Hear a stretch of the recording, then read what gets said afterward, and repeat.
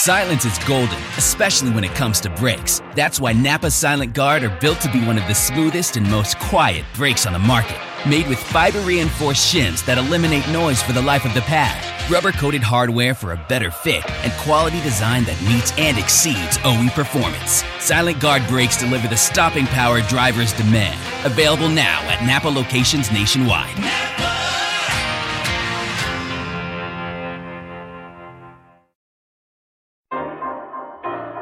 Hey, this is DeRay, and welcome to Pod Save the People. On this episode, we have Kristi Todd Whitman, the former governor of New Jersey and the former administrator at the EPA. We also have Joshua Kissy, who you might know from Street Etiquette, and he'll be talking about his new venture, Tonal. And then we have the news with me, Brittany, Clint, and Sam, as always. And before we get into this episode, I just have a brief word about the way that power works. Is that when Baldwin says whiteness is a metaphor for power, he's talking about whiteness in a way that is not just lynchings, not just overt racism, not the way we think about white supremacy normally. But you think about the idea that every character is white until otherwise named when we read books. Like, that is a function of power. The fact that nude is the color of white people's skin and not mine is a function of power. And I say that because representation matters. That the way we show the world as being diverse and having people whose skin looks like mine and in other colors on TV and in books and in narratives is really important because it helps deconstruct whiteness as a standard and as normal. And we can't take those things for granted. That our work is about changing structures and systems. Our work is also about changing the way that people see the world and the way that people show up in the world, and representation is a part of that. And now, let's get to it. And now the news with me, Brittany Packnett, former member of the Ferguson Commission, appointed by President Obama to the Task Force on 21st Century Policing, and now a leader in education. Clint Smith III, our resident academic, and Samuel Sinyangwe, our resident data scientist. It's the news. This is Brittany Packnett at Ms. Packetti on all social media. And this is Sam Sinyangwe at Sam Sway on Twitter. What's going on, y'all? This is Clint Smith at Clint Smith III. Aye. And this is DeRay at DeRay, D-E-R-A-Y on Twitter. So, Clint, we have a surprise for you today because you just got married, as we tried to tell the internet on Twitter. So, surprise guest, can you say hi? Hi, honey. It's your mom. Oh, Lord. Pew, pew, pew. Hi, guys. Hi, DeRay. I'm Brittany. Hey. We just wanted to invite you to come and say some inspirational words to the podcast world and to Clint now that he's a married man and everything. Oh, my. Okay. Inspirational words for Clint and for the podcast and everything. So I am totally, my husband and I totally over the moon for Clint marrying the love of his life, who we adore. And we are so excited for our family to grow and grow and grow. And she's the best. So we are looking forward to the rest of our lives with Clint and his beautiful wife and, of course, his beautiful son. And, marriage is a journey. So welcome to the journey. And I have told my two married children many times, like, hold on for the ride. And this is bigger than yourself. And y'all got my mom on the pulpit now. Okay, yeah. Well, I guess if Ariel was here, she'd say I was being long-winded. Isn't that what she says? Yeah. So that runs in our family. I love it. So we're long-winded. So I could say a lot. I could say a lot about marriage and my son and his bride. But just know that we're delighted. Are there any fun? Wait, Mom, don't go yet. Don't go yet. Are there any fun facts that the world should know about Clint? Well, he is an adoring son, and I'm an adoring mom, and I'm cooking as we speak his favorite meals. So dirty rice and fried pork chops and smothered string beans and oven baked chicken, and he's spoiled. But that's this what we do. That's a full meal. I thought that. Did you say you were inviting us all over for dinner? Right. Is that what you said? I think you just said you were inviting us over for dinner. There's no more food left? Oh, that was so fast. Oh man, sorry. Clint, guys. That's really cool. Clint, I thought that Sorry, jambalaya everyone. was your thing. I have a diverse New Orleanian palate, so Dirty Rice is my go-to, but jambalaya is a close second. There's just so much good food from New Orleans, and so. And anytime you're in New Orleans, guys, give me a holler. DeRay can attest. The door is open. We'll definitely be taking you up on that. Well, thank you so much for being our surprise guest today. And Clint, we love you. Congratulations, Clint. As do I. Congrats, Clint. Love you guys. Thanks for everything. Thanks for keeping it real out there for us. Thanks. Bye. I love it. All right, love you, Mom. I love it. The wedding was incredible, Clint, and I'm just glad that you had a really amazing time because you deserve it. And I've said it before, and I will say it every time I get the chance. You are amazing and brilliant, probably at the top of most of my personal list of the people I actually know, but you definitely married up. And so congratulations on winning the lotto. Man, Ariel's amazing. Yeah, it's that's what they tell you you're supposed to do. She's wonderful. Smarter than me, better looking than me. She's the best. So yeah, I was telling somebody the other day that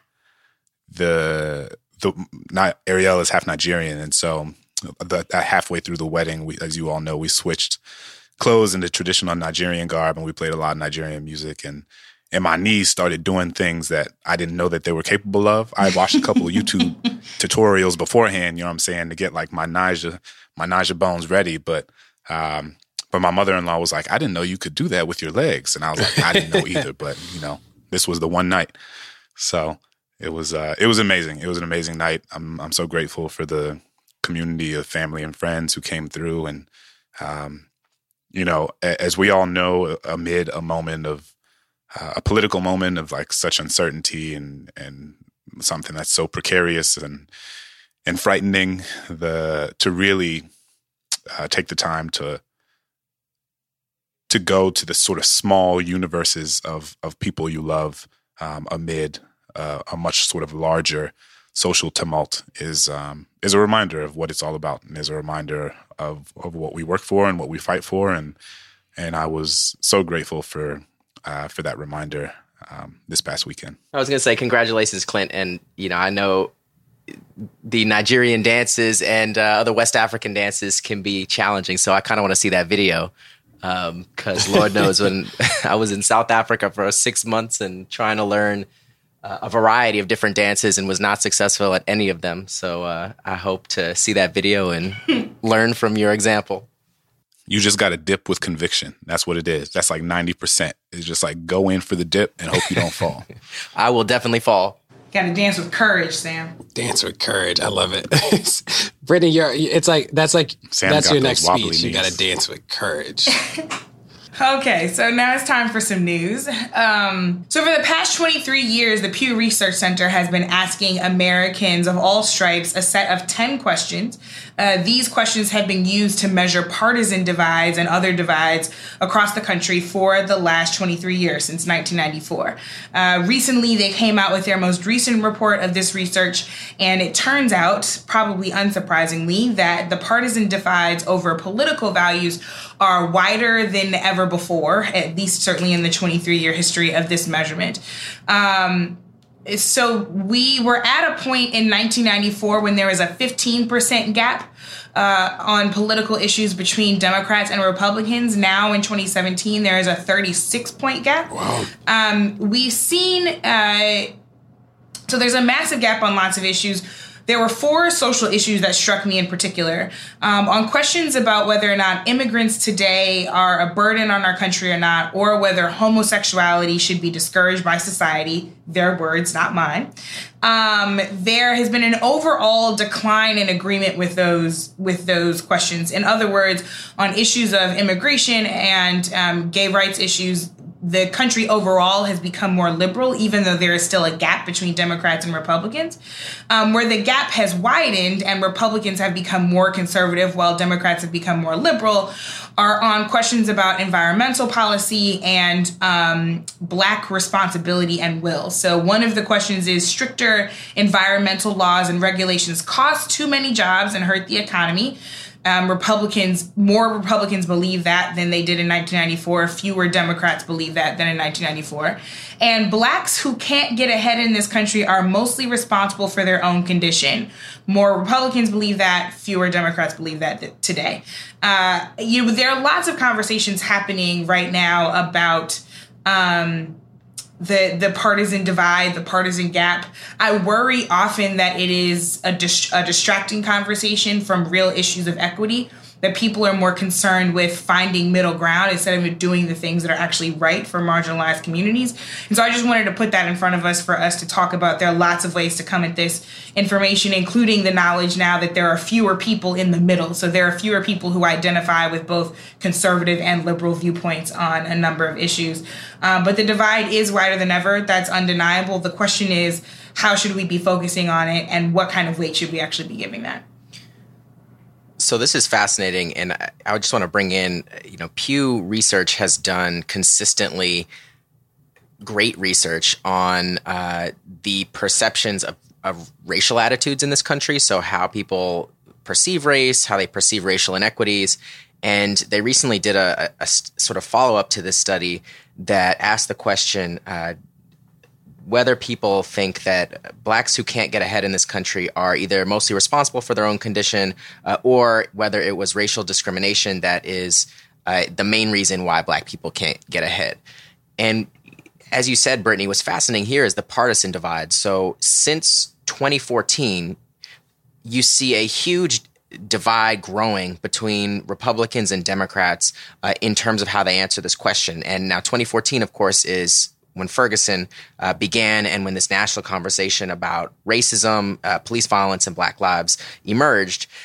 And since then, before that, it was 28% of Democrats believed that racial discrimination was sort of a serious problem or the main reason that black people couldn't get ahead, and 9% of Republicans. So really, neither Democrats or Republicans, and of course this is mostly white Democrats and Republicans, did not believe that racism was a serious issue before then.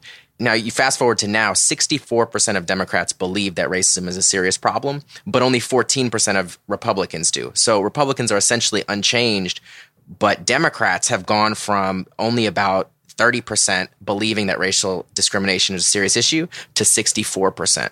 And so that's a huge gap, but it's also a lot of progress, right? That's, millions and millions, tens of millions of people who have a different opinion than they did in 2014. And so there's sort of a bright spot there that, maybe you can only change half the country that's, Democratic leaning or willing to listen, but that half still matters. That's a really great point, Sam. I'm glad you brought that up. And it's something I've been thinking about a lot as of late. And just, I think that oftentimes when we think of social movements, I think there is political change with a big P, and then there's political change with a sort of little p, right? And so big P political change is, public policy shifts with regard on a federal, state, municipal level, whether that be in local police departments, whether that be federal social safety net programs or things like that.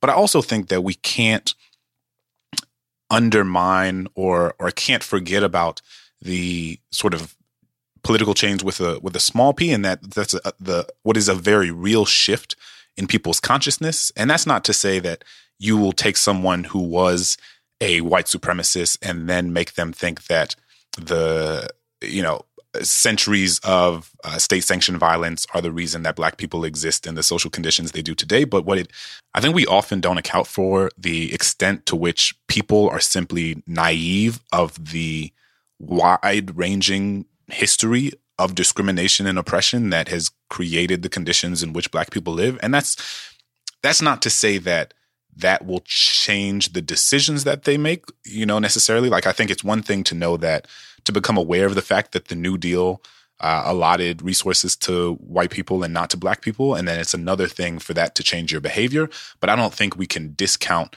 the role that learning these things that people have learned over the last several years has shifted the way that people understand inequality and racial stratification. And I think that is promising. I'm also mindful too. So all this makes a lot of sense. And Sam, you're right that Pew has done a lot of research, and Clint, thanks for helping contextualize this, and Brittany for just like laying bare what happened.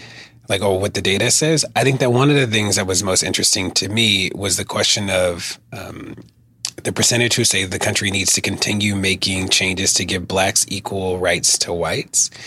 And it is the highest it's ever been for dim or dim-leaning people. And it's actually among the highest right now that it's ever been for Republican or Republican-leaning people. So the highest it was ever was around 2016. It was 39%. It's 36% right now for Republican or Republican-leaning, and it's 81% for Democrat or Democrat-leaning. And Sam, I think you're right that in the past 3 years, what we've seen is with the protests is, and Clint, everybody named it, is like we've seen this public conversation about race and justice change people's attitudes. I'm also mindful to be cautious about how we interpret this data, because sometimes it's easy for people to believe certain things and not actually follow those beliefs up with any action. So when you think about the polling that was done during the Civil Rights Movement or other times in the American moment, people's attitudes actually weren't reflective of like the equity and justice that we deserve, or the attitudes didn't actually match the actions. I think that what this data seems to suggest to me right now is that we have an opportunity to harness all this energy. And I think this polling data actually mirrors what we see in real life, is that there are all these people who like believe in a better world, I think. And the question for us as organizers is, can we harness that and turn it into action that leads to results? Yeah, I think that's a really important point, DeRay. And it's important to remember that while a different sense of consciousness or education can lead to different actions, it doesn't necessarily, as we've said. And because at the end of the day, it's a lot easier for people to believe in equality in the abstract than it is when it necessitates that they have to give something up to achieve true equity. And if equity, or if a lack of equity and a lack of equality is predicated on you having something at the expense of someone else, it's one thing for you to be aware that you have something at the expense of someone else, and it's a very different thing to say, okay, now what am I going to do to afford this resource or this opportunity or these advantages to the very people who are not afforded those things because I have them. And I think that takes a different level of proactivity. It takes a different level of sacrifice, but that is what we should continue to be pushing toward. I think everything you all are saying is so right, which is why I continue to worry about the ways in which the structure of this conversation in the general public has been really harmful to the cause. Again, people being more concerned with bridging the divide than actually creating equity for people. At the end of the day, diversity, inclusion, equity should not be partisan issues. Anybody who treats them as though they are should be ashamed. And we should talk about it as though that is a shameful thing, because it is. So learning and consistently hearing the truth really does matter. And that means that we can't allow people to demean these kinds of questions, these kinds of issues as mere identity politics, right? We know what that is a dog whistle for. And at the end of the day, if your belief is in disagreement with my humanity, I don't think we're always willing to say that I don't have to be tolerant of that. I don't have to make room for that. There's not room in a big tent for you to negotiate away my humanity and call it your political or ideological leaning. And I think much more of the country is reckoning with the difficulty and the nuance of what that actually means, to your point, Clint. But certainly interesting research, and I'm hopeful that we can hold fast to what it means to really create an equitable and liberated space in our country for all people and not just some people, and not get merely caught up in kind of ideological divides. So my piece of news is about Chicago Public Schools enrollment drop. So they're reporting that it'll be about 10,000 less students in Chicago Public Schools than from last year, and that this steep drop in enrollment was not expected to be as steep. And what's interesting is that people's first reaction when this was on Twitter was like, oh, look at the charter schools taking away kids from the traditional public school system. And this number actually includes the number of students in charter schools as well in the city of Chicago. And why I wanted to bring this up is that we're actually seeing a drop in enrollment in a lot of school systems across the country. I know Baltimore had a drop in enrollment recently. I don't think the new numbers are out. I know Aurora Public Schools had a drop in enrollment that was big or significant for them.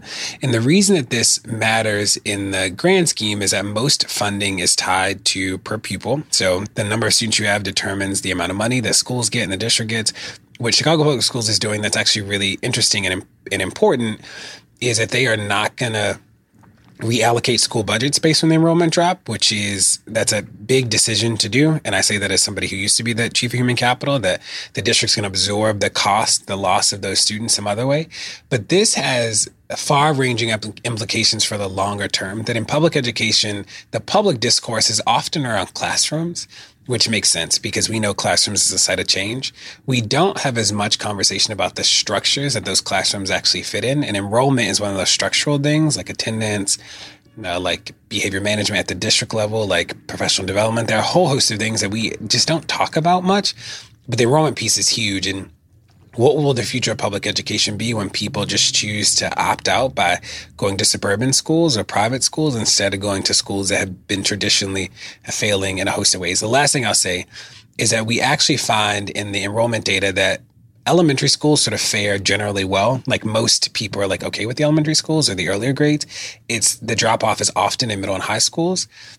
And we know that middle schools are just harder. They're like harder learning environments in a lot of cities. So it'll be interesting to see what this looks like and if we can actually pivot the national conversation to have a real focus on solutions for things like enrollment, professional development, some of those bigger structural things. To be clear, I am not an expert on Chicago public schools, and I know there's a great deal of nuance. But reading this article and a couple of other ones, it looks like the costs are going to be absorbed really by the taxpayers. So CPS is going to raise property taxes by just over 8%, which will generate about $225 million of revenue that they plan to spend mostly on the teachers' pension fund, to which they have to make greater contributions than the past, and school infrastructure projects. It also means that they will choose not to make mid-year budget cuts, as you alluded to before, DeRay, or order people to take unpaid staff furloughs, which they've done in years prior.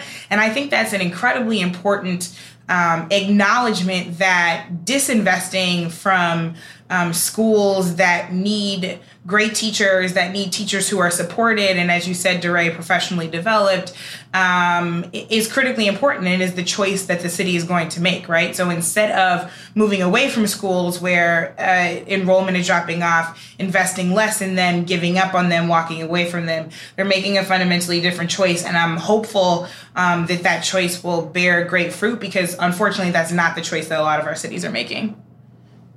And obviously part of what I'm thinking about when we're discussing the underutilization or dropping school rates or dropping attendance rates in schools is that the conversation around what our schools look like is inextricably linked, as we've discussed many times on this podcast and elsewhere, to the landscape of housing and housing segregation and often public housing in these communities. And so while DeRay is right in pointing out that the sort of reduced number of students in CPS this year is not singularly the result of charter schools or private schools or anything, and that it does seem that more students, more families are moving to the suburbs and leaving Chicago proper. And I think we should have a more extensive conversation about how the demographics of the suburbs are actually changing as more and more people are being gentrified out of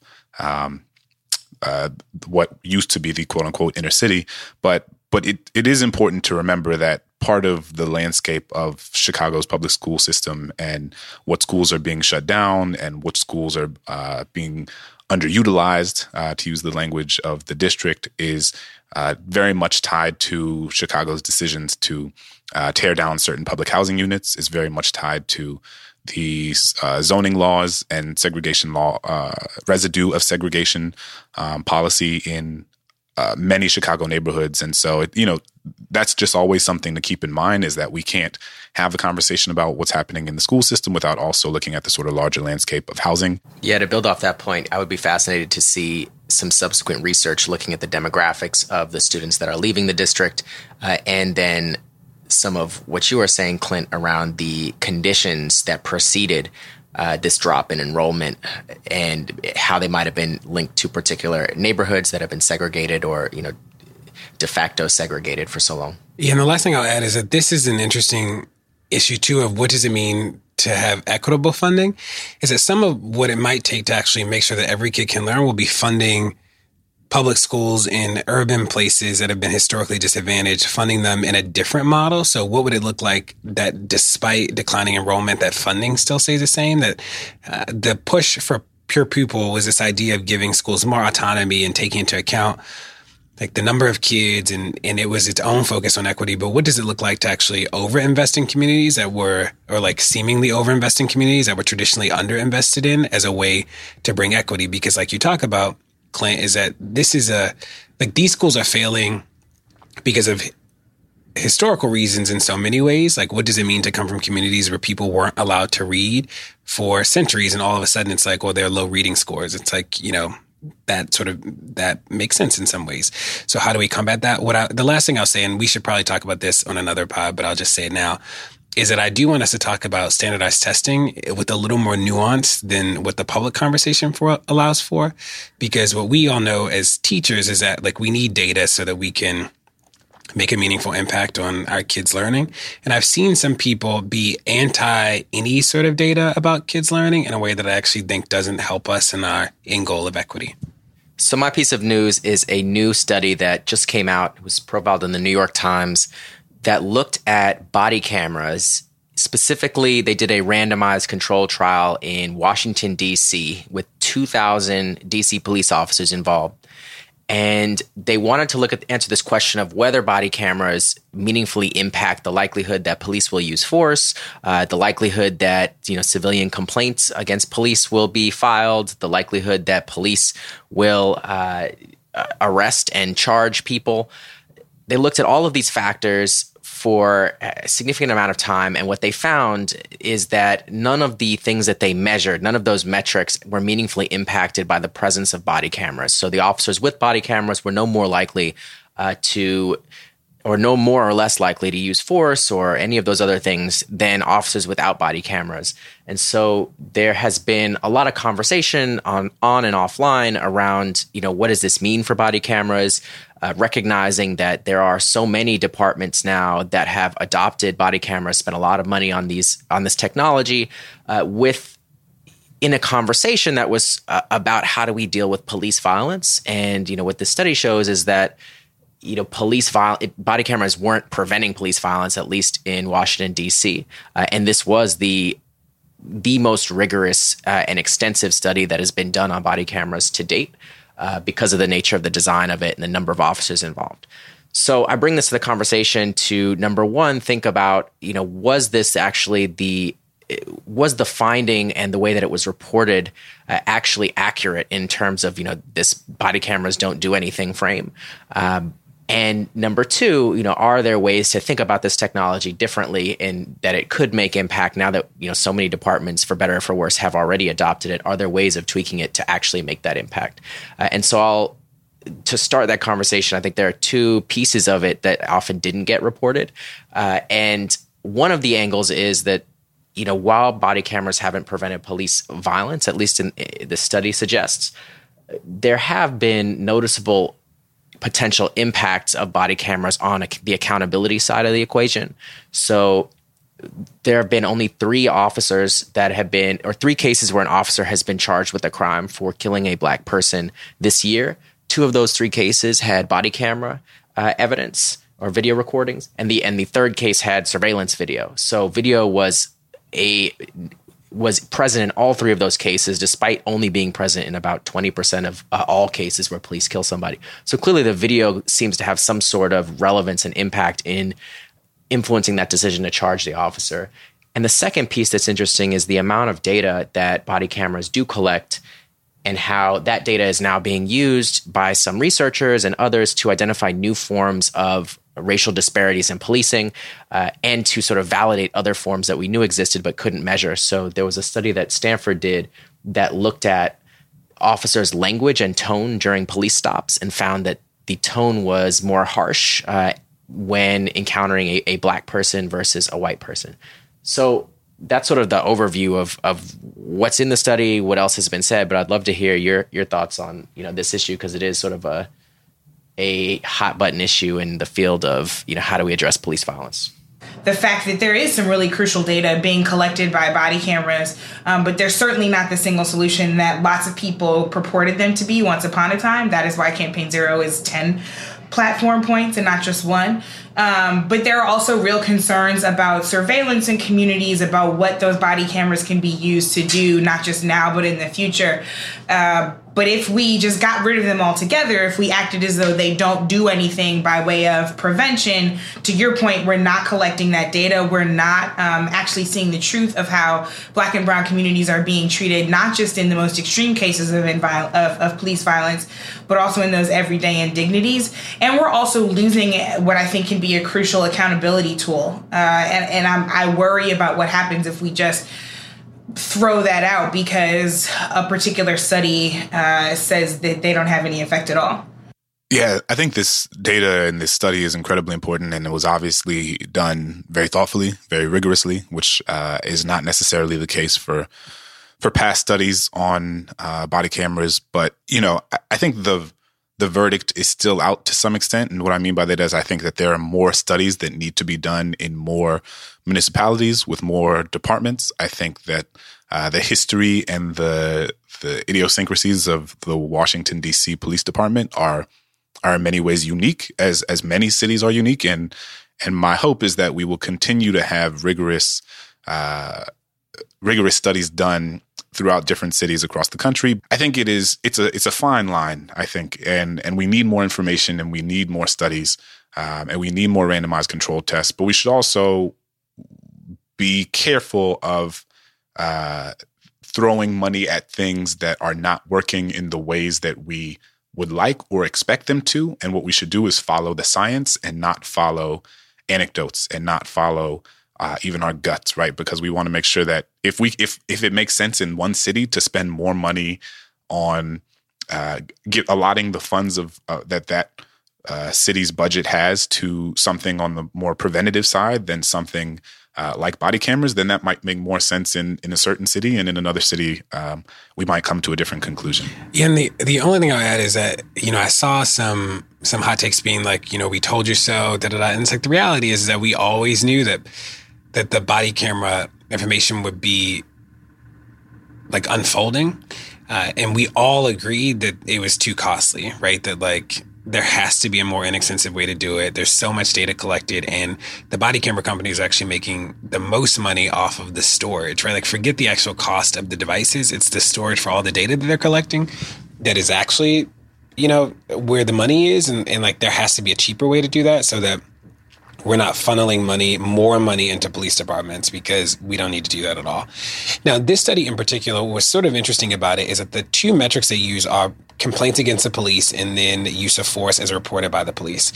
So the only, so when they talk about that there's no impact, it's like use of force in DC is actually only serious force. So I know Sam and I sort of disagree about this metric, but like I'm not convinced that the police reporting whether they have inflicted harm on people that has resulted in like a bruise or was serious is like the best metric of whether body cameras have actually changed their behavior or not, or if people filing reports is actually like the best indicator either. And I say those two things, one, because we know that some of the trauma that the police inflict on communities is actually not like wouldn't meet the bar for what the city determines is serious, right? So like sexual harassment, for instance, isn't in most places like serious harm, but that's still a real problem, right? And then we think about the complaints is that like almost no cities have done any campaigns about helping people understand how to navigate the complaint process. And you know that just because you didn't file a complaint doesn't mean that you don't have a complaint. So I want to tease those out a little bit better. I'd be interested to see if there was a way to collect data on like interactions in body cameras, right? So like has the number of contact or has contact with the police in communities gone up or down? And like what has that contact looked like? Or in communities that have been where body cameras exist now and didn't exist before, like how public perception has been. Like I'd be interested in those. So this study is interesting because it opens up space. I don't think that the findings are as conclusive as the study says. And yes, body cameras cost too much money. So my piece of news is short but important, I think. And that's, obviously we've had a tumultuous hurricane season over the past several months, and Hurricane Harvey, which hit Texas, was particularly catastrophic in many ways. And we saw that on the news, and it was well covered. And there's a lot to be said for the way that we responded collectively and publicly and governmentally to Harvey as compared to Puerto Rico, which we have gone into and which there a lot can be said about. But part of what I'm interested in is the part of Hurricane Harvey's impact that wasn't covered, and that was the way that storm and the subsequent flooding impacted people who were incarcerated in Beaumont particularly. And so there have recently been accounts that were collected by the National Lawyers Guild of prisons and inmates who describe cells where the water was knee-high and contaminated with urine and feces. The toilets were not flushing. They were not allowed to take showers. They weren't allowed to change clothes for up to 2 weeks. And that the United States Penitentiary in Beaumont, which was operated by the Federal Bureau of Prisons, was inaccessible to visitors for up to a month after the hurricane. And so, part of what prison is an institution that is predicated on the idea of social isolation, and I think this embodies that sort of social isolation in the ways that this is something that we've not heard about, right? That hundreds of people who are in prison were unable to take showers for weeks, were not getting the water or the food that they needed, that they were in knee-high water that was contaminated with their own feces. And the story goes on. This is some reporting done in The Nation by John Washington, but the story goes on to talk about the just horrific conditions in which these folks were living in and were forced to live in for weeks, and that there were people who potentially died from this, that we're not getting accurate information from the Federal Bureau of Prisons with regard to the specific nature of the situation following the hurricane was. And so, as always, our incarcerated brothers and sisters are folks that we always have to keep in mind, because very few people are thinking about them, and very few people are concerned with them. And just because, as we always say, just because you've been put in prison doesn't mean you don't deserve basic human rights, and not having more than 2 bottles of water a day, or not having a toilet that flushes, or living in a cell that has the water with your own feces in it is certainly not aligned with any human rights that we espouse. Yeah, I'll just say one of the things that this reminds me of is that we largely in the public discourse around mass incarceration only think about it as a front-end issue. Like, if we just stop arresting people, then that'll be like the way that we get out of this problem that we've created. And the reality is that we have to have real changes with the way that we deal with the people who are incarcerated. And it actually also makes me think about this battle that happens inside of organizing spaces of reform versus revolution. And people are like, you reformist and you're conforming to the system by reform. And I always think about reform as the stuff that we can do today to make people's lives better today. And sort of the revolution is sort of the bigger systemic change that we will do to fundamentally transform systems and structures. And today, people should have food. If they're in prison, not in prison, in jail, not in jail, people should be able to read. And if you call those things reform, then sign me up as a reformist. But I believe that we need to fight to make sure people's todays and tomorrows work. And when I think about what happened in this natural disaster, is that we actually stop paying attention to real people's lives in this moment. And I think that happens too often, that there's so many things about the conditions in prisons and jails that we need to fix today while we also work to decarcerate and get as many people out of prison. It doesn't have to be either or.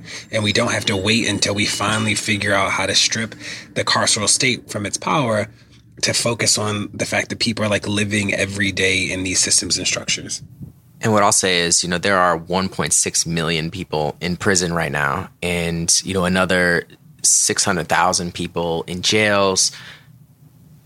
And that's a huge portion of the population. So, to think that we can't really improve their lives unless we, fight for sort of the long-term goal of decarceration, I think is sort of disrespectful to the people who are there right now. People who need food, people who need not to be compelled to do labor, people who need to be able to call a family member without an outrageous charge.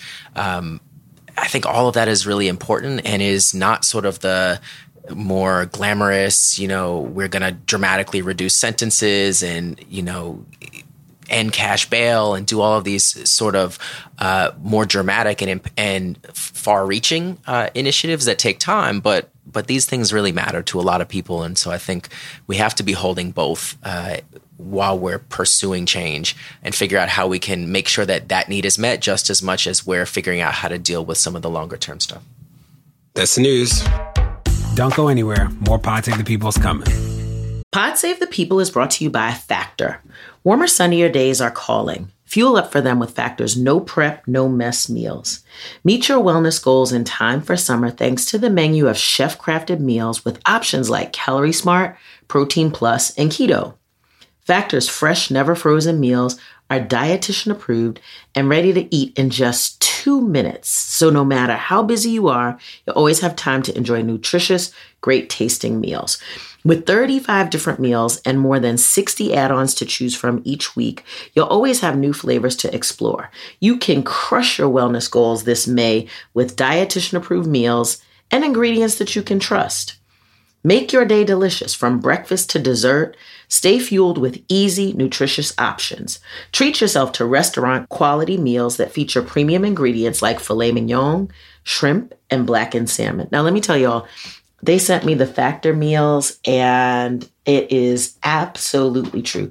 2 minutes, pop it in the microwave, and it literally is restaurant quality food. So far, my favorites are chicken parmesan. I am a chicken parmesan connoisseur. This stuff is good. It has broccoli and tomatoes, and it is creamy and amazing. Yum. So easy to throw it in the microwave and have a good meal. I'm saving money. I'm not eating out at restaurants so much. It's healthy. Like, I cannot say more about Factor meals.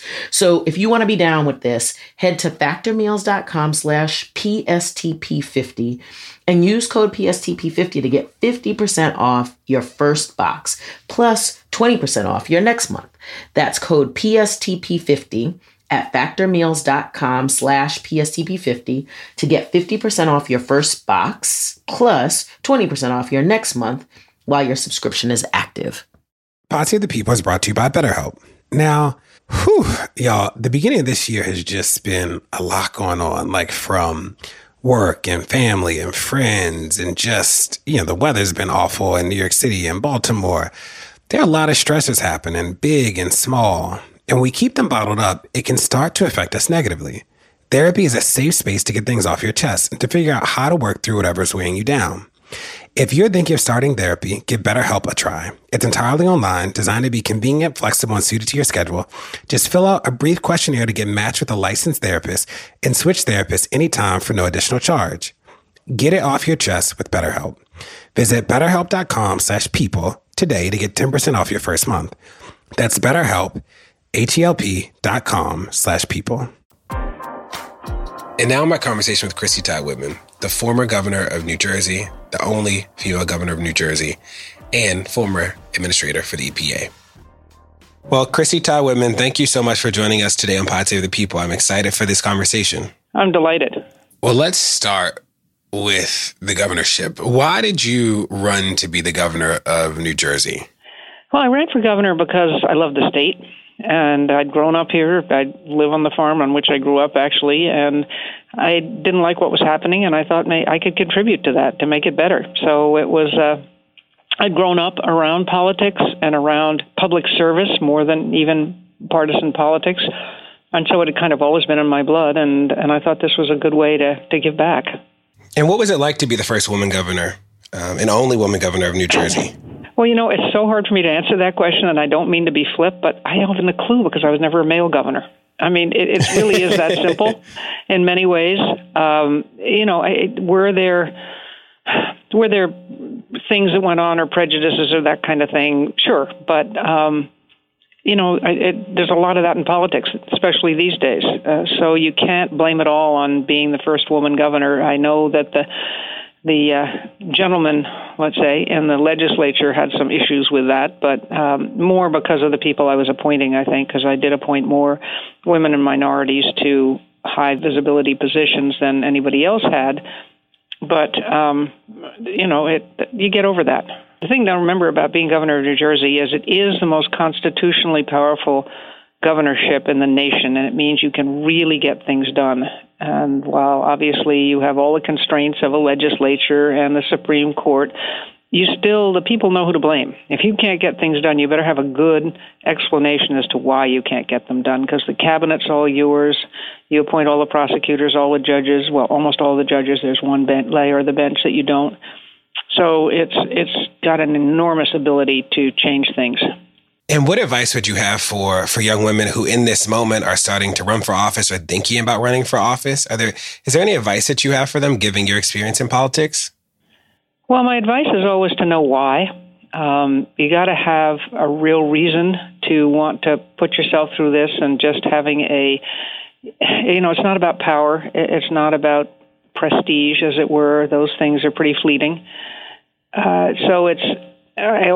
do tell people, find something else to do too, so you have a real job to fall back on. I think one of the biggest mistakes people get in is if they say, if it's not just public service, I'm talking now about running for office, which is different than pure public service, but because that can be a career in and of itself. But if you are thinking about running for office, you better know why, so that you can convince people that there's a reason to support you over somebody else, because you will be always running against somebody else.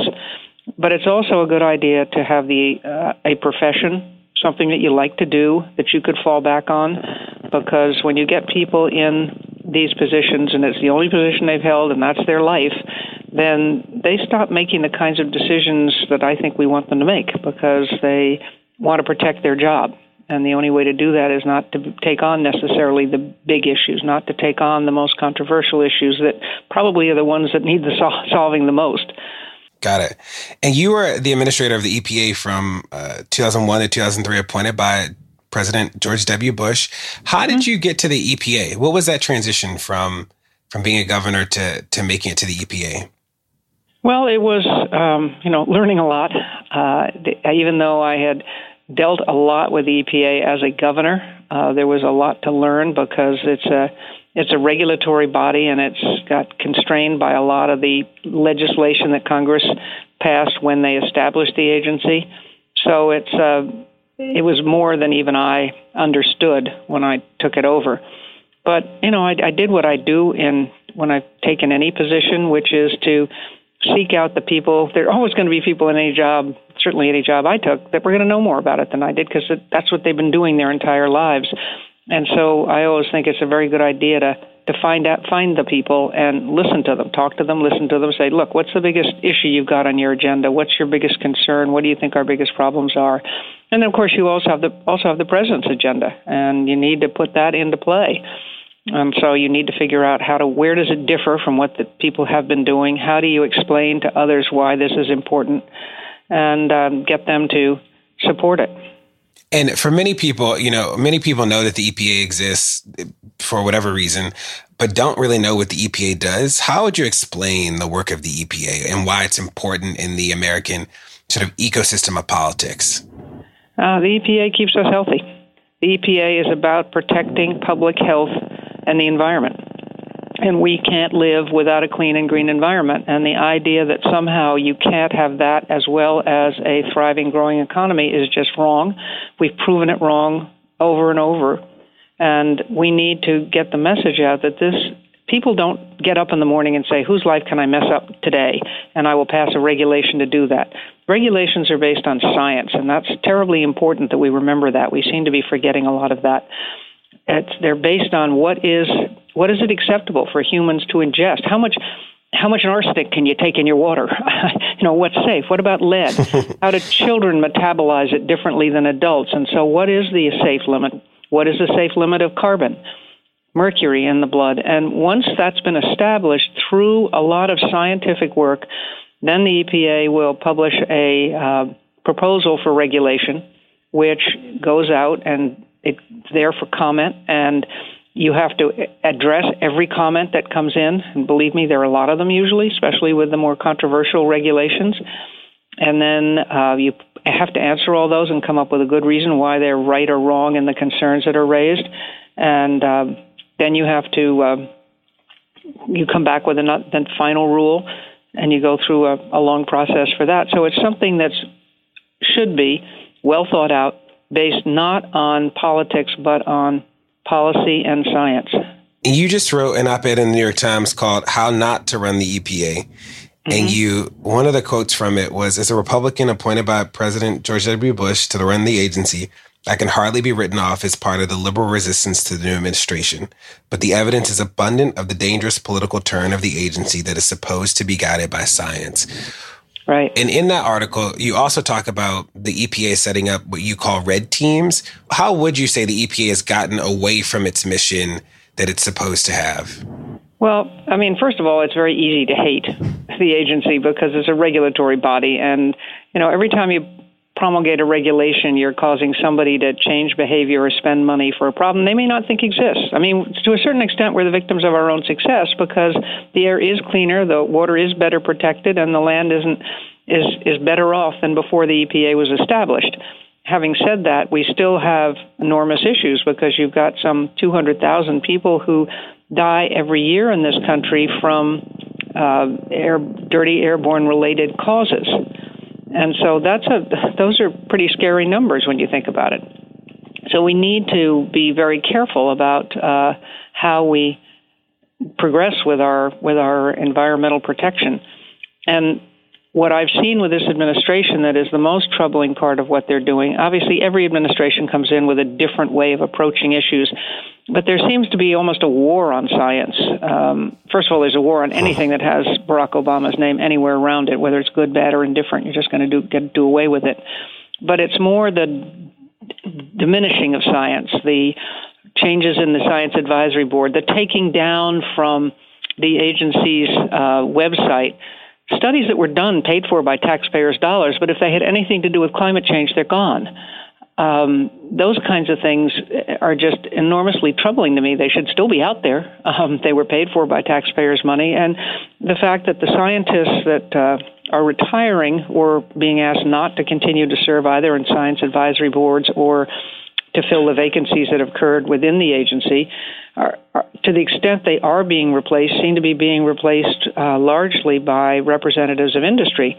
Now, industry has a right to be heard, and industry should be at the table when you're doing regulations, but they should not be the dominant voice. You need to have pure science there that's really analyzing what is safe for human health.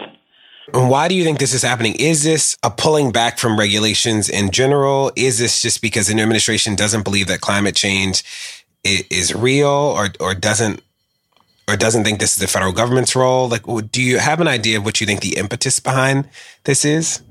Well, I think it's a combination of those things. It's, we always had a situation where you had Republicans who thought that any regulation was bad and Democrats who thought you couldn't have enough regulations.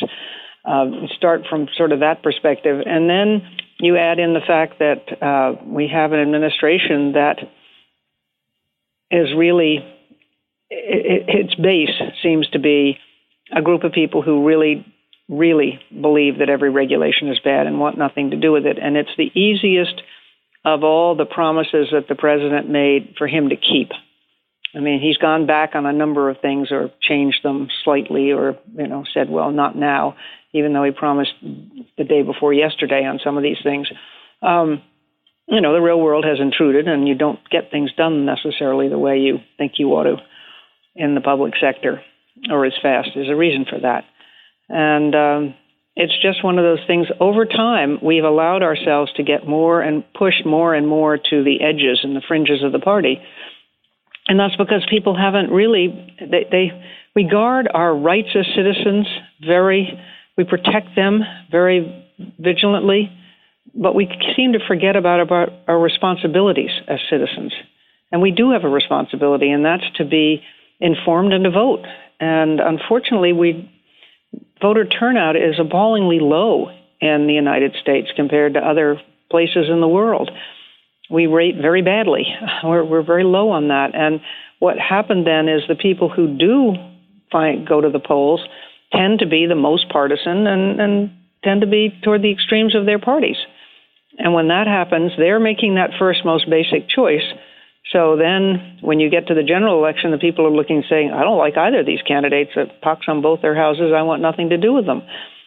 And so this is how we get ourselves into trouble. And it's a very troubling phenomenon because I'm not sure I see where it ends very quickly.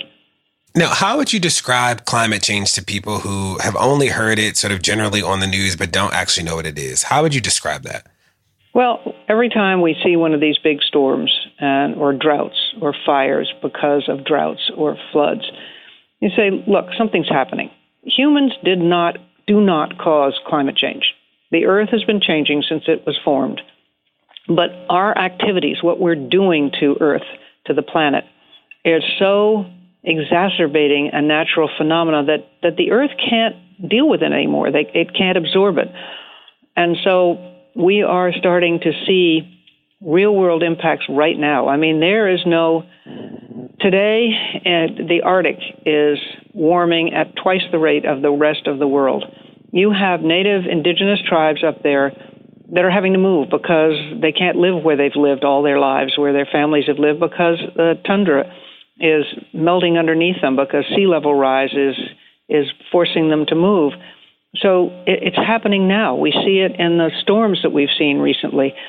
I mean, the estimates, even before what happened with Puerto Rico, really rebuilding Puerto Rico, and what happened even before we had these fires, California fires, from the fires that we have had over the summer, and there were some 70 some odd fires in 7 states and the 3 major hurricanes, again, before rebuilding Puerto Rico, we're estimating that is going to cost to rebuild some $300 billion. Now, if you think about that, that's enough, apparently, according to all the statistics, to send every kid to a public university or college for 4 years for free. That's the trade-off we're making here. And while we're not going to stop or do away totally with climate change, we can slow it down to the point where we can adapt to it, start adapting better. I mean, we're going to have to make some very tough decisions. People can't always rebuild exactly where they were before. They're going to have to build in a different way, and we're going to have some more restrictions as to how we handle these issues. So it's something that we need to take very seriously and do what we can. And we've seen over the years, again and again, that we have been able to build our economy and at the same time improve the environment. The statistics are that between 1985 and 2010, we saw an increase in our population better than some 28%. We saw an increase in our demand for power, somewhere around 30%. We saw a doubling in GDP in real dollars, and at the same time, we reduced what we call criteria pollutants, the 6 criteria, or the 6 worst pollutants in the atmosphere, by over 67%.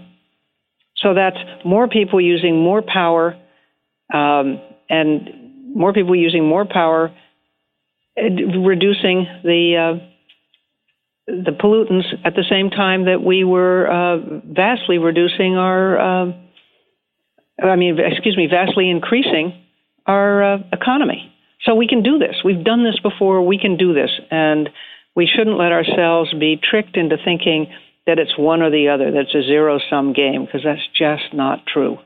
Is the Republican Party as a whole embracing of the idea that climate change is real, or the fact that climate change is real? Or would you say that it's just Trump's base is the only part of the party that is in denial about climate change? Like, where do you think the party generally stands on this issue? Well, I mean, I know a lot of Republicans who believe in climate change. There is a conference in the House of the Climate Change Caucus that is Republican and Democrat. These are people who are elected representatives who believe in climate change and think we should be doing something to address the issue. Better than 50% of the American people think that. In any poll done of actually of Republicans shows that better than 50% say it's real, it's happening, humans have a role to play, and we should be doing something to address it. So I think Republicans do believe that climate change is real, and I think the genesis or the real core of where you're getting your pushback is with this administration and its play to its base. Now, I've read recently that the EPA's new strategic plan actually makes no mention of climate change, and the administration seems to be pulling back wholesale.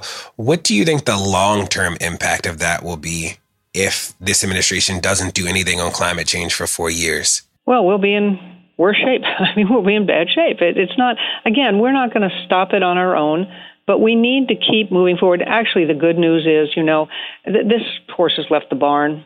You've got a number of major corporations that are taking steps to address their carbon emissions, their water usage, their profile. Shareholders are starting to submit shareholder resolutions to annual meetings saying, what are you doing about climate change? What are you doing about water usage? How are you handling these issues? And there are now groups that are advising investors saying, here are the good companies for climate issues. So, and they get it. I mean, the big companies that have made the companies make commitments know that it's good for business. It cuts their cost. If you use less power, you're cutting your costs. If you have less waste to try to do away with, you're cutting your costs. It gives you a competitive advantage. You can advertise that this is what you're doing to investors and your shareholders. So in many, many ways, this is going to continue whether the administration particularly wants it to or not. And that's good news for us, I believe, because it does say that we will continue moving. But what we'll lose by the administration taking the hard line that it's taking is, first of all, we'll lose any ability to influence what's happening in the rest of the world. We can sit in on those tri-party talks or the G8 or the G20 or whatever, however many countries you want to put into it. But we're not going to be taken seriously. They're not going to do anything necessarily that we would like them to do because we really just won't have a seat at the table.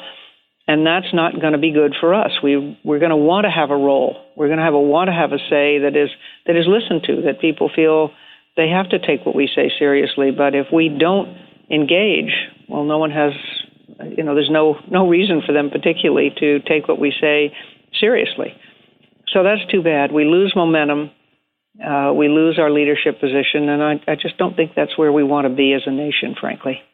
Is there anything that we can do about it, that the public can do about it? Is it that we need to just call Congress, or should people be writing to the EPA? All of the above. I mean, we're the only ones who can change it. What people need to remember is when the Environmental Protection Agency was established, it was 1970. Those were years 68, 69, 70, where you had violent protests against the Vietnam War on college campuses and students were shot. You had riots, race riots in our cities. You had a whole lot of things going on. And it wasn't just because the leaders in Congress didn't have anything better to do and got up one day and said, let's take on the environment.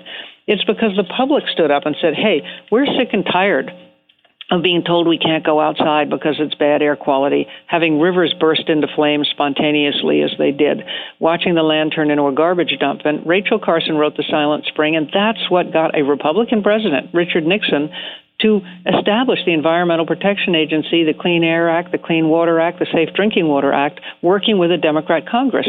It's always been bipartisan. It's not a partisan issue. You don't care. You don't clean the air for Republicans or make the water purer for Democrats. That's not the way it works. And Mother Nature doesn't care about geopolitical boundaries. We've got to care what's happening around us. And we need to let our elected representatives know that we do care, that this is important to us. And that's the way we live in a democracy, and that's the way you affect policy in a democracy. Hey, you're listening to Pod Save the People. Stay tuned, there's more to come. The living room is where you make life's most beautiful memories. But your sofa shouldn't be the one remembering them. The new life-resistant, high-performance furniture collection from Ashley is designed to withstand all the spills, slip-ups, and muddy paws that come with the best parts of life. Ashley high-performance sofas and recliners are soft, on-trend, and easy to clean. Shop the high-performance furniture in-store or online at ashley.com. Ashley, for the love of home. You can live out your MasterChef dreams when you find a professional on Angie to tackle your dream kitchen remodel. Connect with skilled professionals to get all your home projects done well. Visit Angie.com. You can do this when you Angie that. What should the EPA be doing in Puerto Rico, or what should we be looking for the EPA to do in Puerto Rico? First of all, they've got a huge job in ensuring the safety of the water. That's an enormous issue down there because it's polluted in many instances, and people are desperate for water, so they'll go to whatever source they can, and there's going to be a heavy price to pay. So they've got to be coordinating with the other relief agencies to ensure that they understand the importance of getting potable water to people. And the agency needs to stay on top of this and continue to monitor very closely and get to as many places as they can to ensure the safety of that water. And then they're going to be looking at the dust, air quality from moving things. As you see with the wildfires, you've heard that talked about with the wildfires in California, that they need to watch out before they start moving the dust too much because there's a lot of bad stuff in that. EPA should be there, will be there, I'm sure it is there, taking measurements right now in real time and sharing that with the people who are responsible for the recovery and letting them know what the issues are and what kind of warnings they have to put out to people to get them to ensure that they're careful about what they're doing and where they're doing it. The agency has a huge role to play anytime there is a crisis, really, of any sort, because almost all of them end up in being having environmental aspects to them, and so it's a challenging time for the agency. It's a challenging agency period at the end, and it's got a lot of people there who care deeply about doing their job and doing it right, and that's what they want to do, and they'll work with you even if you want to go about doing it in a way they're not that thrilled with. They'll still stick with you as long as they think what you're trying to do is in the best interests of the American people. Now, last year you endorsed Governor Kasich, and then you also said that you'd vote for Clinton over Trump. Right. Now, given what we've seen of this administration, do you still stand by your concerns about Trump? More than ever. I don't think he was prepared for the job. I don't think he had the intellectual interest in learning what he needed to learn about the job. And what I've seen of our policies, foreign policy, domestic policy, has been very troubling.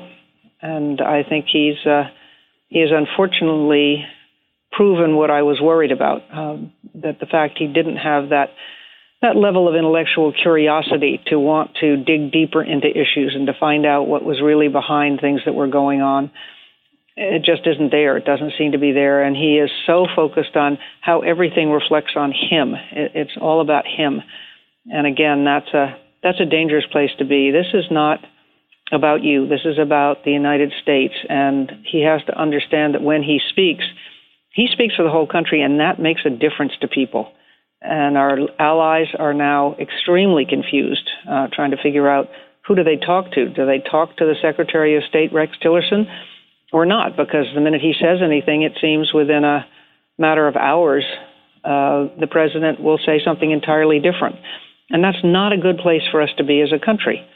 It's very destabilizing. I worry deeply about a war with North Korea, about a 2 a.m. tweet that is just enough to twig Kim Jong-un to do something. Or, we fly the planes over closer and closer doing that.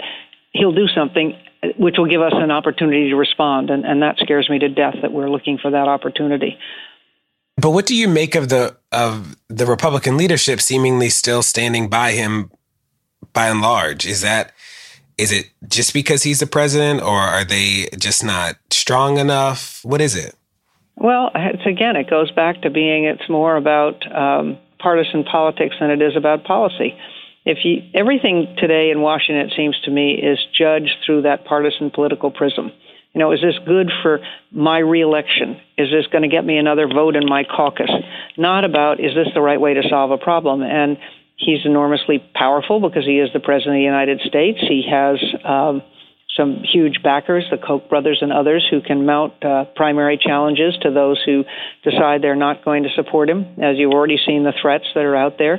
And so very few of them are willing to stand up, which I think is a huge mistake, because I've always believed that the candidate who gets up and says, look, this is who I am, this is how I'm going to approach issues. You may not agree with me on every one, but you can know that I am here to look at these issues as somebody who wants to solve the problems, not as someone who just wants to advance myself. And so you may not win by as much if you say that, but you can still win, and that's the important thing, if that's what you care about, because you do. I mean, you can't make policy changes if you're sitting on the outside. I get that. I've been in public office. I know that. But on the other hand, you do have to, when you're elected, to my mind anyway, you're elected as a Republican or a Democrat, but you're elected as an American first, and that's where your loyalty is at the end of the day. You say, yes, I'm a Republican, yes, I'm a Democrat. I will approach these issues in the generalized way that comes with those labels, but I'm going to first and foremost put my constituents at the head of the table. And why did you leave the administration? Well, when you were EPA administrator?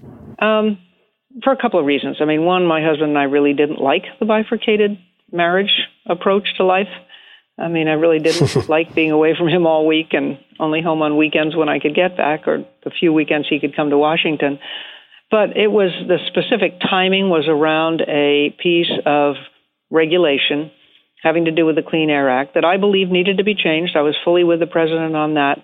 But where I parted ways was, you have to, when you're doing something like that, the important thing is where you set the parameters of what was safe and what was acceptable for this standard.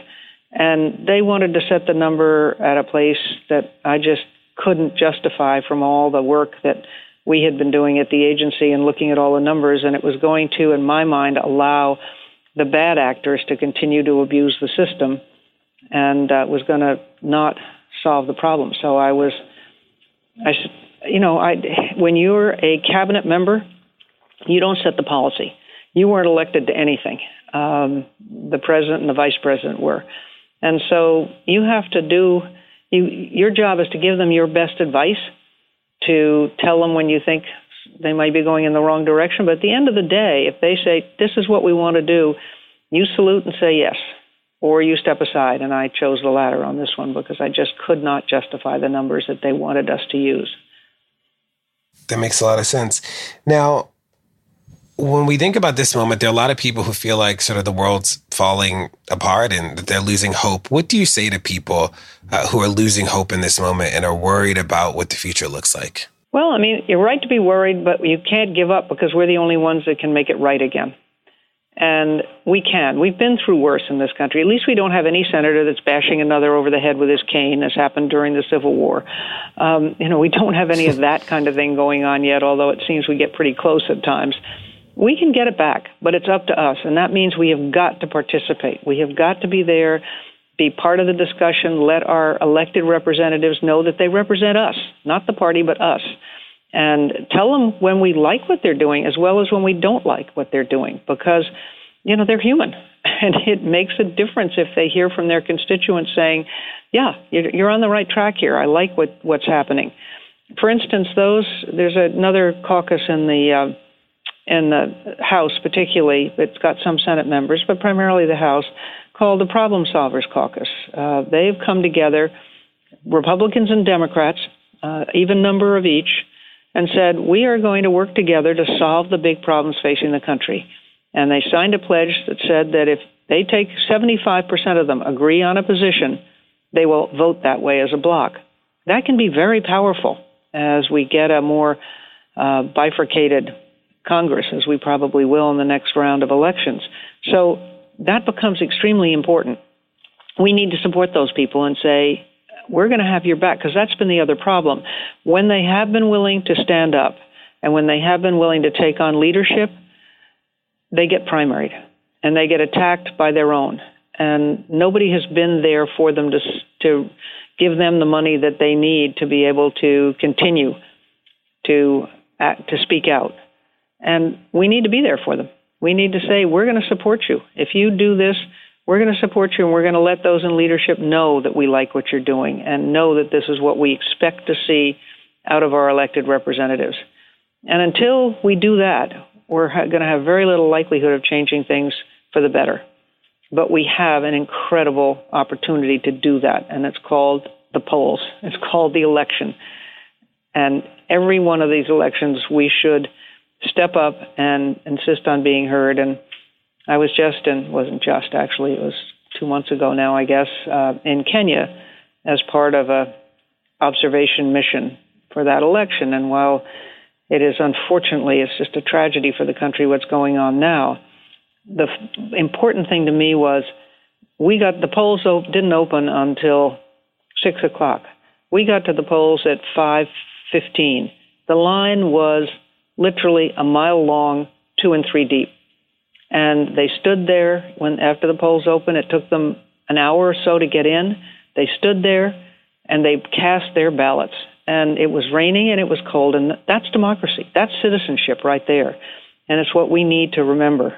You know, I've read recently about the secrecy that is now in place at the EPA with the new EPA administrator, that there seem to be all these, like the calendar's not public, not making phone calls in normal places. There's no log of things that there were logs of before. What does that secrecy, what's the impact of that on the work?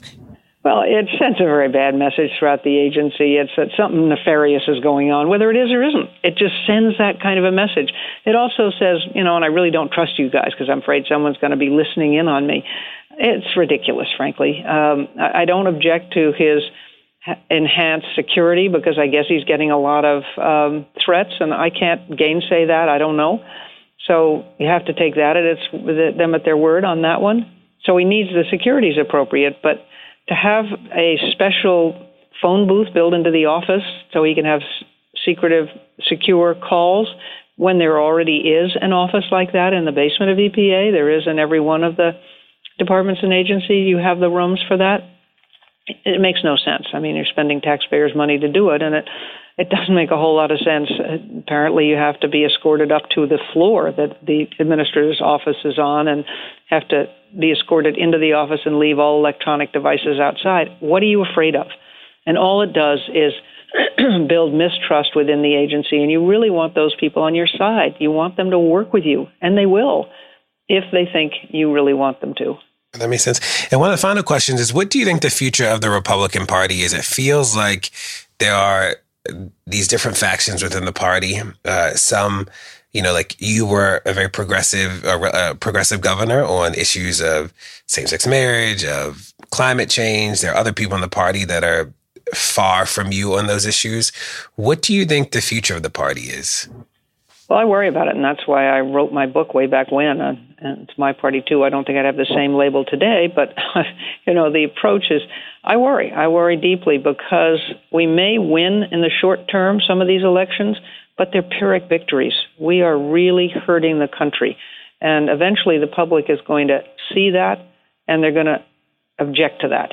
And they're going to push back, and it's going to be a long and cold period of time that Republicans are out.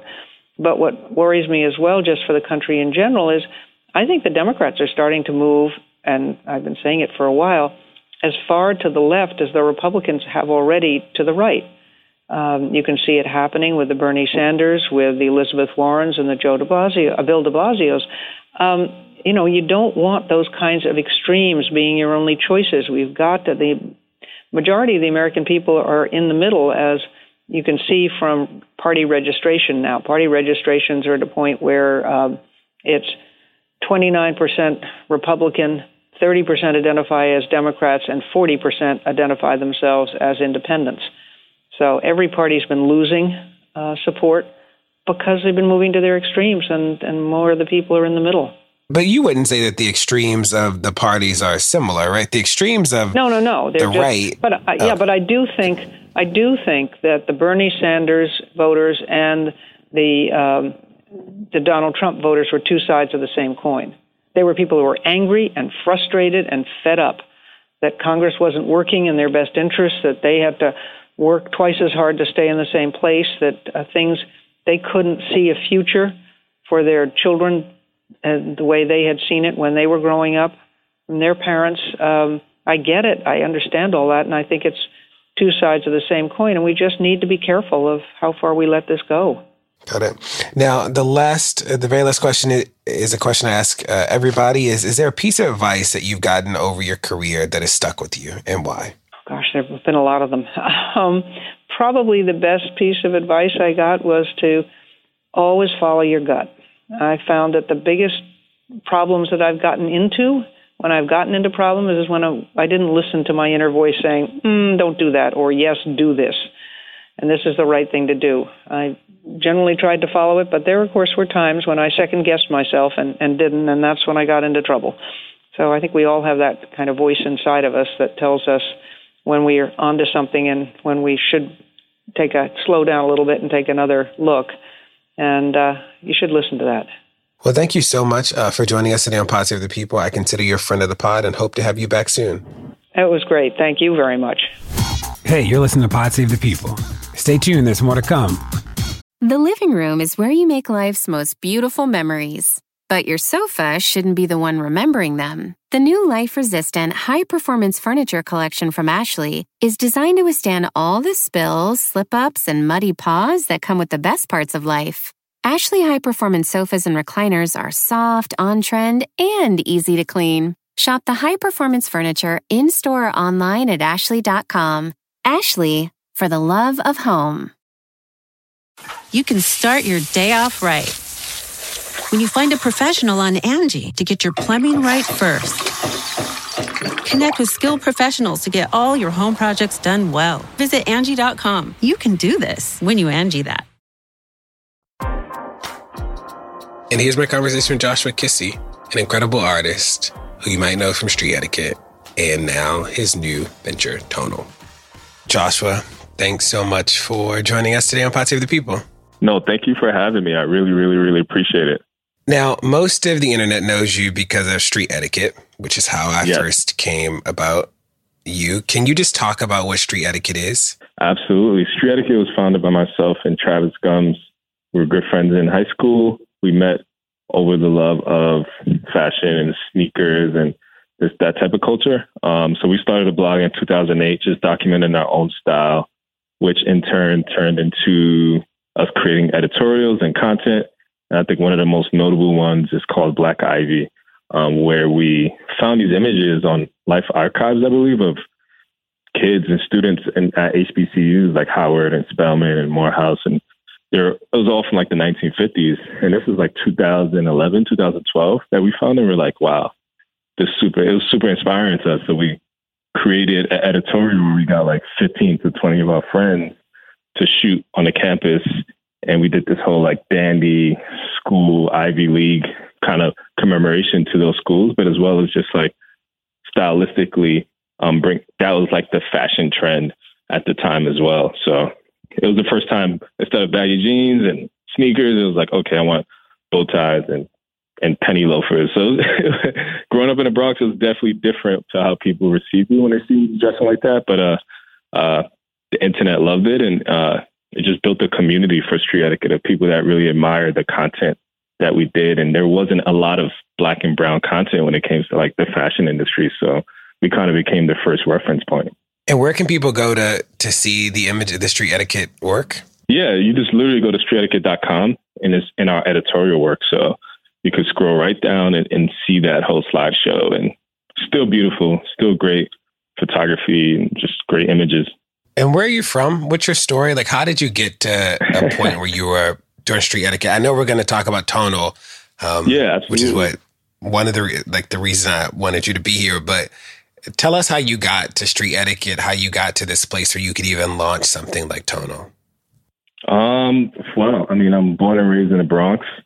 I'm Ghanaian American. My parents are from Ghana. And I think growing up with African culture, like in the Bronx is like the highest population of people from Ghana outside of Ghana. So it was like, I kind of grew up in Ghana, though I was in America, like all the traditions, all the like cultural events, like all these things are always going on. And I think it gave me a different perspective to look at like cultural storytelling and attire and tradition. And then a lot of those things I admire, but a lot of things I put my own spin on. So I've always just been kind of infatuated with different types of people, different types of culture, and New York City being a perfect kind of playground for that. I just kind of explored early on, like in high school or even in middle school. I was taking a train downtown just to see different people, going to Soho, going to Village, going to like Meatpack. I just wanted to see different people outside of my neighborhood. And I think I was just really inspired by how people were able to express themselves and just live different. And I was like, wow, it doesn't have to be like what it is in the Bronx. Like you could bring your own spin to it and kind of package your own identity based on what you're inspired by. And how old are you? I am 28 years old. But as far as the internet goes, I'm probably like 60 years old because it's like been doing it since I was 18. I mean, it's been 10 years.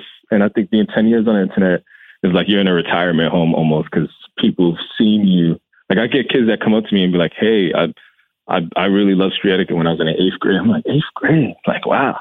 So it's just like you get a range of people in that 10-year mark where they were inspired by your work. And it just really shows the testament of what the internet could do and just like social media has been able to do as far as connecting people. And now let's talk about Tonal. What is Tonal? How did you get to a place where you could start it, and why did you start it? Oh man, Tonal is a culturally diverse photo stock company. And a lot of people hear that and they're like, wait, what? Like, what is that? And it's something you see every day, but I think a lot of people just don't take note to what is stock photography. But it could be on billboards, it could be on subway advertisements, it could also be in press and media and journalism, so and magazines as well. But basically, stock photography is something that's super vapid and something that's dated to people, and people it's almost memeable. Like people don't really take stock photography serious. But I knew, and it's also Tonal's founded by myself and Karen Okonkwo, who's out of Seattle. So we're kind of bi-coastal in that way. But basically, stock photography was dated in the sense that it didn't show the proper representation of people of color. And I knew imagery is sort of like a historical reference. It's like, this is how people are living today at this time. So if we don't have an accurate depiction of that, it kind of takes away or kind of doesn't do this full story justice as far as how people are living in 2017 and how we see the world. So Tonal was sparked after last year, July, the unfortunate and unjust killings of Alton Sterling and Philando Castile. Me and Karen were just like, we have to do something. There needs to be, and this is where we're like, hey, like creativity could be a form of activism. Like, you know, it depends how you break down the idea and how you present it. But we're like, we just got so upset about what was happening. And we thought, whatever gift we have, like, how can we propel that to solve the many layers of white supremacy, the many layers of racism, the many layers of just misrepresentation. And what has the reception been like? Has it been what you want it to be? Oh my God, it's been amazing. We've been reached out to by Google, Facebook, Microsoft on that level, but just having a community support, I think, is really important. Like, of course, those clients and, you know, they're kind of leading the world as far as data and information goes. But at the same time, I think just having the support of people who feel like, hey, they just raise their hand, like straight up, like, hey, I believe in what you guys believe in. I may not buy stock photography. I may not even care about stock photography, but I care about the idea that Tonal represents. And I think that's the most inspiring. So it's like exceeded what I thought it was going to be. And it's only been out for 2 months now. And me and Karen, we're just like super inspired to keep taking it to the next level. Like, it should be the standard of what people think of when they think of representation, stories, as well as people of color in imagery. Now, what's the website? It's called tonal.co. So TONL.co. And the way that Tonal, the name, even got started was thinking about skin tone. We were thinking about tones, and we're thinking about, okay, like, how can we play on this word to make it something that catches, but as well as be a part of the graphic identity we built with it. So it's based around a lot of colors on the website. The navigation is also based around color systems. So we just wanted people to have something fresh and new in stock photography, because that's something that's been classified as dated. And we just wanted to hit the refresh button on it in many different ways. And when people go to the site, like what are the options for engagement? So it seems like this is targeted towards like businesses or companies that use stock photography. Like how do they, I'm not a business. I don't use stock photography. I think that this should exist and I believe in you and your work. So I don't know any of the like details about how one would go about engaging Tonal. So like how does it actually work?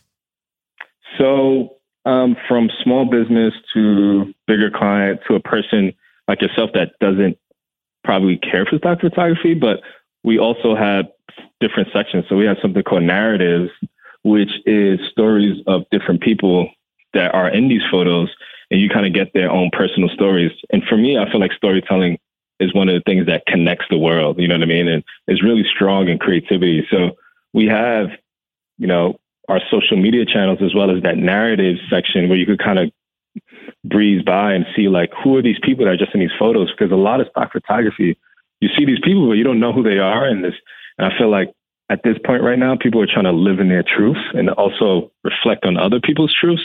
So it's really important to not just have like a black or brown face, but more so like, hey, here's the story of this person. This is how this person lived their life, not just in this photo, but in general, here's their perspective that may speak more to what you're kind of like inspired by. So even though you're not going to like, hey, let me click this photo, let me add to cart. You could buy a la carte photos or maybe get a subscription. So we have different tier subscriptions for a month. So you can get 15 photos for a certain price. You get 35 or you could get 75. But those are for small businesses. But for somebody that doesn't equate in their day-to-day life, if they're just interested in love storytelling, just how podcasts have taken it to the next level, I think our narratives piece, our social media channels, you could kind of get the story of what we represent. And one of the questions that I ask everybody in this context is like, people feel like the world's like imploding, right? That there's so much stuff happening that they can't focus on all of it, that there's a fatigue happening. What do you say to people who come to you with that sort of hopelessness? I feel like, I think is an important part of what's going on is also moving forward. And that's not recognizing what has happened in the past or what's happened or what may happen in the future. But I think it's really focused on the present that gets people to be in the right mind state to make the right decisions, whether that is like whatever you are, whoever you are, like everybody has a gift, I believe, and that gift could be tapped into for them to feel fulfilled that they're actually doing a greater good on the earth. Like, it's not that you need to be a doctor or surgeon or being enlisted in the Army or Navy, but whatever your gift is and how you interact with day-to-day people you just meet or people that you've known for a long time, I think people just need to recognize more of their own truths and how they could use their gifts to kind of fight against what's all this kind of this negative energy and this, systematically, socially, there's so many different ways to attack it. And I feel like people in certain positions just need to really dig down and be like, how can I be present in this moment to give off the best of what I can be? And I feel like in those when Philando Castile and Alton Sterling are unfortunately murdered, I just thought to myself, like, what can I do? Like, I have friends who protest. I have friends that have nonprofits that are geared towards different sectors. And I thought to myself, I was like, well, if God blessed me with the gift of storytelling or creativity or photography, like, how can I take that gift and give back in a way that opens up the perspective of everybody in general, but as well as just like shifts things. So it's a very hard question because everybody's in this mood and we understand what's happening, and it's a very important time to act on it. And I think one of the lessons you just talked about is the understand your gift well and act on it. Like, in this moment, like, figure out what your role is and sort of be in that fully. Yeah, you're right. What gives you hope? What gives me hope? I waking up every day, to be honest, seeing people do that same exact thing we just discussed as far as tapping into their gift. I guess family, like the possibility of family, meeting people that maybe I probably had a preconceived notion about, or a type of, or whatever, just like learning more about yourself, I think could be really, really important. So it always inspires me to learn something new in life about myself and other people around me. And I think as we're in like that reflection mode, just growing as a person is just really important. And you're going to be uncomfortable, and that's just a part of the process. But I just try to answer that the best way I can, as far as like living life how I feel like I could wake up every day and be happy about the things I'm pouring into and the things that are important to me. Now, where can people find you on social media? So you can find me on social media at Joshua Kissy on Instagram and Twitter and Black Twitter. Or you could also email me at joshuakissy@me.com for any personal inquiries. And yeah, that's where you could catch me. How do you spell Joshua Kissy? It's JOSHUAKISSI. Got it. Well, thank you so much for joining us today to talk about Tonal. Thanks for being on the pod, and I consider you a friend of the pod and hope to have you back soon. Thank you so much, DeRay. I really appreciate it. Thank you for the opportunity and just for being able to tell a story that may inspire other people as well. So thank you so much. And you've inspired so many people as well. So I thank you for just taking that risk and being able to live in your truth. Well, that's it. Thanks for joining us on this week's Pod Save the People. Make sure you share with a friend, and I'll see you back next week.